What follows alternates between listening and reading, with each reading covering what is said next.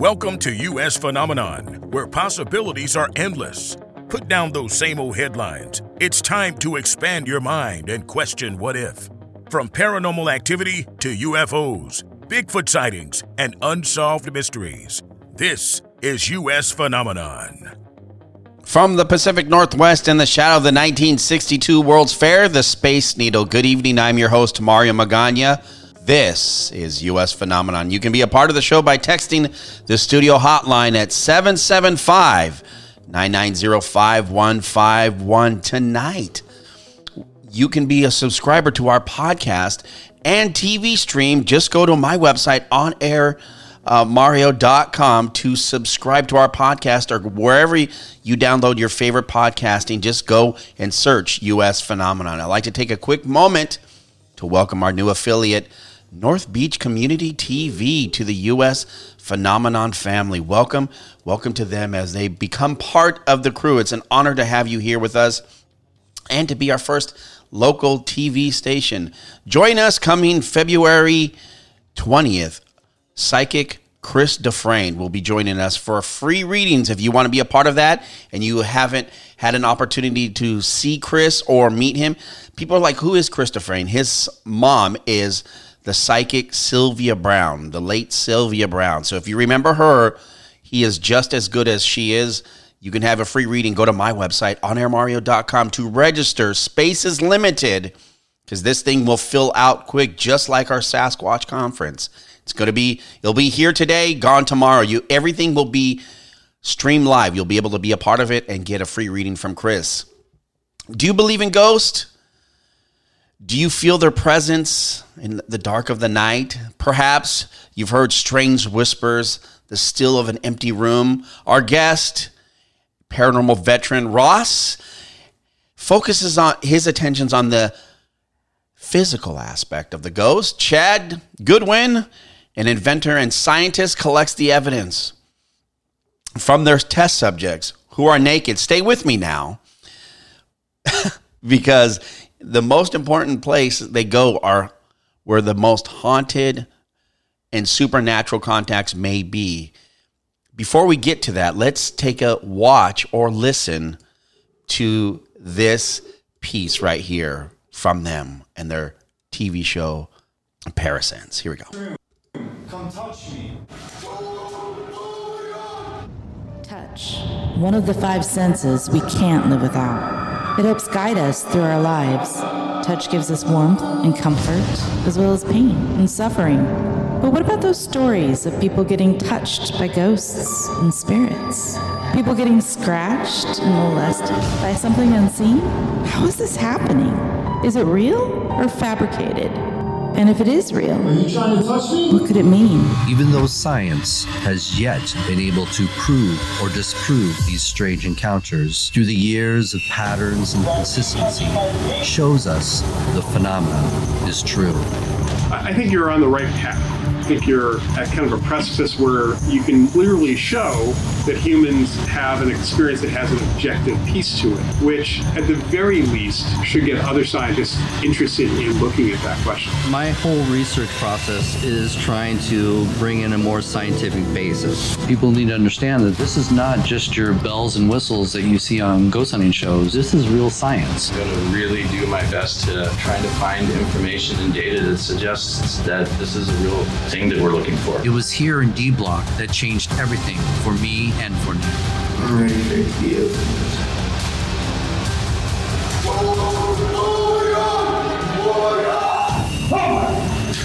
Hey, you in the corner here that touches people. You around here? My neck. Really? Scratch me? Oh, I'm ready. At the exact time that I was scratched, looking at the larger data set, you can see anomalies in the PIR and ultrasonic sensors. We can use that data to then create an animation showing what happened in approximate real time. So it looks like whatever it was moved toward me and then away very quickly. When dealing with the paranormal, you have to be prepared for just about anything when the spirits are truly the ones in charge. The question is, How does the body perceive these experiences? What are the cause and effects of when this happens? And most of all, how do you prove these intimate encounters? For the first time in history, our journey into this untapped realm has only just begun. It is my pleasure to welcome Chad and Ross to U.S. Phenomenon. Guys, welcome to the show, man. Well, thanks for having us. Yeah, thanks for having us. Man, it's been too long, but it's also back then when we first had you guys come on the show, it was way different because we couldn't really talk about any of this stuff that you guys had been doing or had done, but could only give limited pieces. So let's break down everything that you guys have done. Let's talk about what's coming up with you guys, like everything that you guys are doing with your guys' TV show now, what you've done, and what's to come that you are able to share. Well, one of the things is it has been out to the public now. You can watch our first documentary on Amazon, Apple TV, YouTube. It's out there in many streaming outlets, and you can also buy it on DVD through Amazon as well. So we're really excited about that. We're finally able to get our research out to the audience, and they can see what we've been doing because, I've been doing this for, going on 7 years now, just trying to validate these and physical encounters that people claim that they have. And so thanks to Chad, joining the team, we've been able to now further that research and try to build more credibility to this, because one of the things that, we're trying to reach out to the audience is that, this is not, just naked ghost hunting. We are really trying to build more credibility to what people claim when they have these physical encounters. So I think, that's been one of our biggest challenges, is letting people know that if you are familiar with a lot of the shows that you watch when it pertains to ghost hunting, this is not it. We've got some amazing things that happen, some jump scares, type of thing, but this is real research, and we are trying to get it out there and let people know that there is some credibility to what people claim when they're being physically touched. And what's interesting, I know that this is where Chad comes in, and you're having that the invention and being the scientist behind most of this. This is where it becomes more credible, right, Chad? Yeah, really when I stepped into it, when Ross came to me and asked me, hey, you go on this journey, how would you sense that people were being touched by ghosts? What I really did was when I went out and looked at what he did, I wanted to make sure that he was, following some kind of a scientific method, and that I could pick that method up and move it on. And what I found out was that, he had equipment and he had methods and he had this empirical way of collecting evidence in ways that was very interesting. And so it made the most sense if I could take what he was already working on and start expanding and multiplying that to collect data. And when everyone says, why naked? Why does the subject need to be naked? Well, one of the things is if you're trying to prove touch, you need to know what's happening to the physical body. You have to see, what's happening to the skin, to the muscles. And so if you have people wearing clothes and, of course, they've claimed that they've been touched, it becomes contaminated evidence. Anybody in the scientific field or even a skeptic will sit there and say, well, unfortunately, it could have been just their, shirt, rustling around or anything like that. And, another thing, too, is, the skin is the largest sensing organ. So that increases the opportunity of feeling like you're being touched. Because if you are wearing, fabric or clothing and something does touch you, we can't, verify that you felt it. And when you guys were doing these records, were any of those local here in Western Washington or in Washington?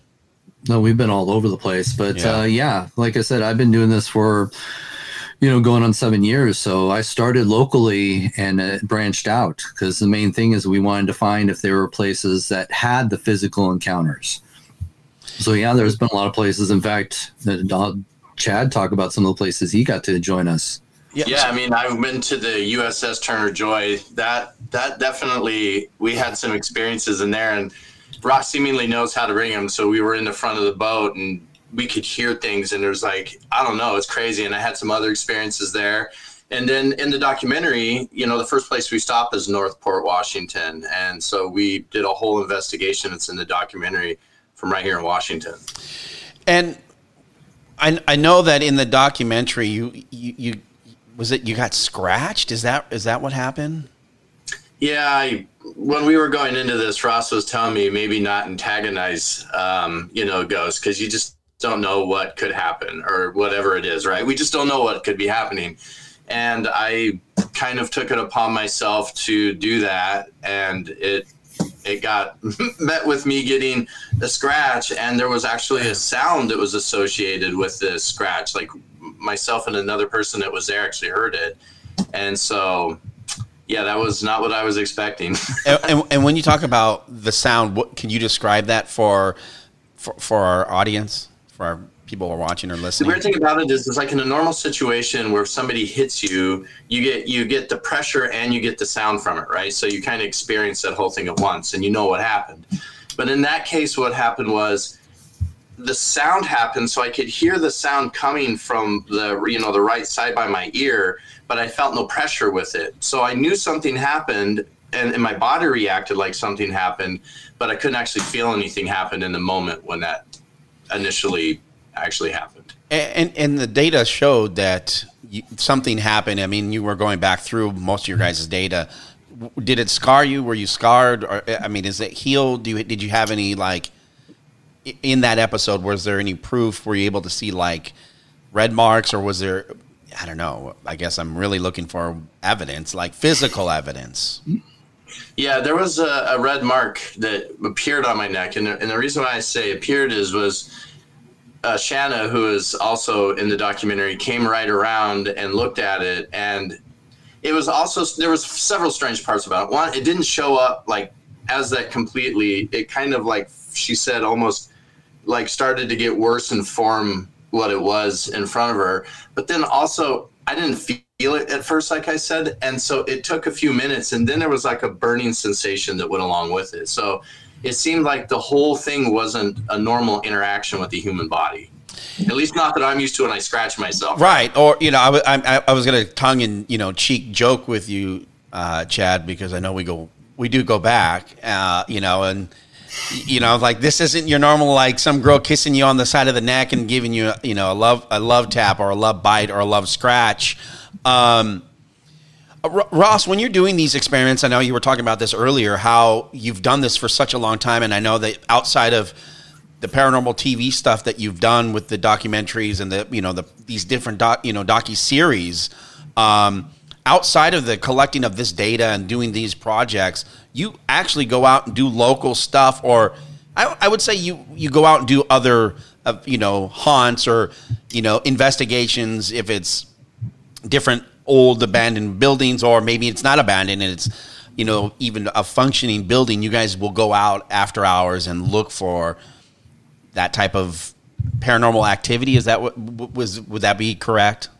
Yeah. No, I am the only full-time ghost hunter in the Northwest. So I've been for, going on, a little over 30 years now. I've been traveling all over the world, investigating haunted locations and trying to validate those encounters as well. To me, I was just surprised to find that I was the first in history to try and prove touch. No one's ever tried to take on that challenge. And I get so excited, and I have to slow down. When you say touch, we're talking, like, how do you record that? Obviously with, I want to say Doc. That's the challenge right there. How do you prove that? That's what me and Chad have been trying to do for the couple of years now that we've been doing this. Is like, how do you prove touch? And, when I started doing this, I was just trying to come up with various different experiments to try and see if I could validate that. It wasn't until Chad came along and helped, advance us with some more equipment and collecting the data to show that there's something happening. And I think one of the most amazing things that we captured, when we experienced the physical phenomena, is the patterns. And I'll let Chad talk about how important patterns are. So just to further what, on what Ross was just saying there too, it's, it makes the most sense to do what we're doing, because if you were to just put a bunch of data collection stuff into a room and collect the data, you're not necessarily going to know what you're looking at. You could be seeing rhythmic things in a room. You could be seeing, if you use an EMF, you could see an EMF spike, but you would have to baseline that space long enough to know whether that was rhythmic or not. Right. And what we can do is we can baseline this space out and then look at all of that data and see what things are rhythmic in a space. But also by having the human in there, since there's so much empirical evidence over time that's been collected by humans, I've been touched, they tug on me, they do all these, I get poked. It makes the most sense to use that empirical sensor and base everything scientifically around that. That's the only way I think we can understand the human interaction with this, and how maybe to go into a new space, use just data collection to do that.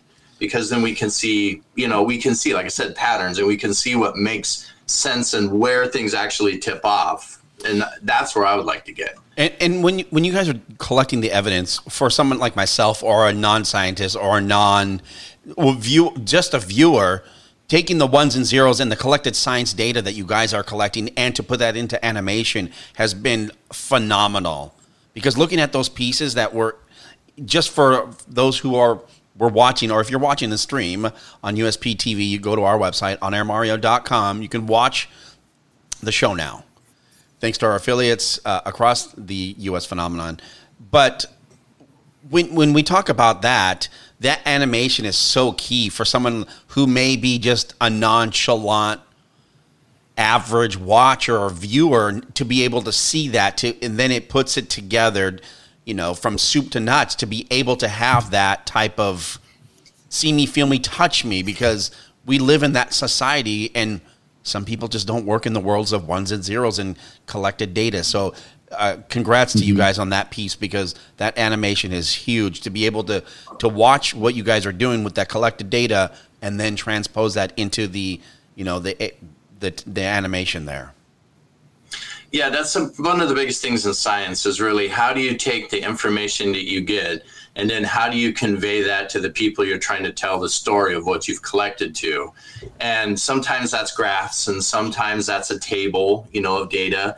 But in this case, there was really only one way to do it, and that was to try to take the data and then make it into something that we could say, hey, we know that happened, and we know something came at it. This is what it could have looked like. And what's even better is we can take those data points, because we log them all with date, time, all the way into the millisecond range. And so we can actually put together what it looks like and how fast things were moving and the distance that things were moving in. You see it's choppy because the distance and time was different. And that's how we can make it so people can actually experience it with us on what we think was happening. And, that's another big challenge that we faced, is because a lot of these television shows, they claim that they're trying to be scientific in their approach, and they really aren't. There's not a lot of data collecting going on in a lot of these shows. Right. And even Chad watched a lot of these shows just to kind of get an idea of what we're trying to do. And I forewarned him. I said, this is not what we're trying to do, what we see on TV. And so trying to make science entertaining for the audience as well is one of those challenges that we face. Is, what can we do to help them understand how important this data is? And Chad did the animation, and kudos to him for doing that. It was, I agree on some of the stuff that we're seeing that's more mainstream on this. One episode of a show, they put like an iPad right on a countertop and sat in a chair, and they were like, okay, touch it. And if if something interacted with it, it would go off. You can't explain what that was. It could have been a program, could have been a timer, could have been any number of things that set that off, and there's nothing to directly correlate that experience with anything that you could say happened in that space. And that's one of the biggest problems we have in the paranormal field, is most ghost hunting shows and ghost hunters alone out there, investigating the paranormal, are dependent on these spontaneous, things that happen in a haunted location, whether that's just a sound or whether that's, a spike on their EMF detectors. And they want to say, oh, that's paranormal, it's a ghost. But that doesn't really prove anything. It's exciting when you're in the moments. But, like Chad said, we need more. we need to be able to validate these experiences. We need to challenge ourselves as paranormal investigators. And a lot of people aren't willing to do that, or they don't know how to do that. And so that's why, we're trying to break the mold when it comes to ghost hunting. I mean, some of the... Oh, sorry. No. Also that we just don't have the capability. Some people don't have the capability to actually create this instrumentation. That's where things come from. So you buy it from somebody and they have whatever their thing is, and you're limited to that. That's kind of where I think the convergence happens. Mm-hmm. It's interesting because you're trying to get that I got you moment, and especially in TV production, for those who, it's not sexy. That's a lot of time, a lot of digital film that has to be edited. You're trying to get an aha moment in regards to collecting the data, and it's the pressure of whatever you might be doing. I think that in your guys' be able to have someone like a Chad who is a scientist, where you're not purchasing the gear and it's customized for what you guys are looking for, but it's working for you guys. And that speaks volumes across all platforms, especially in the paranormal world, where you guys are able to say, look, man, we got science behind us now.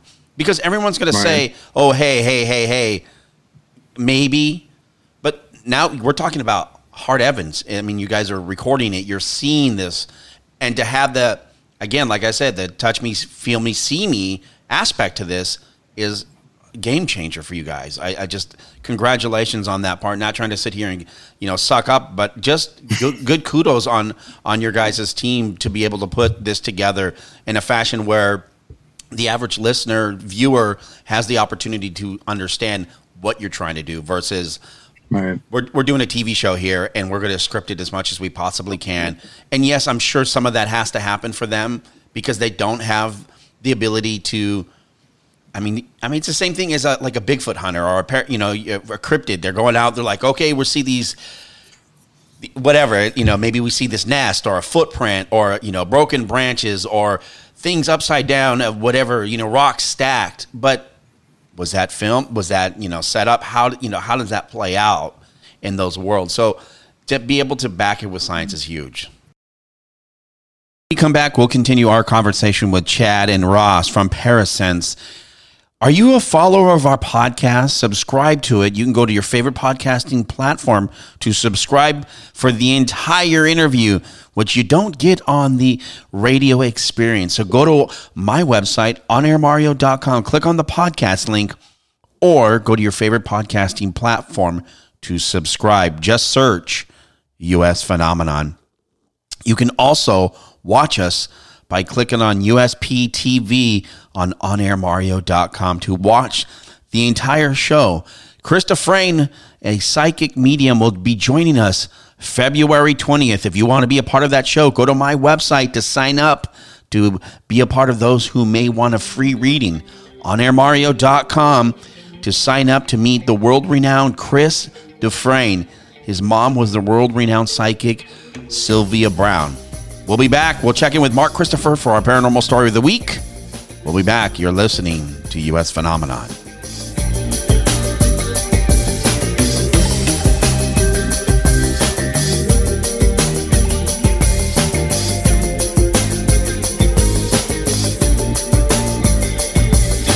My immaculate tree made red than skin. You're listening to US Phenomenon with your host, Mario Magana.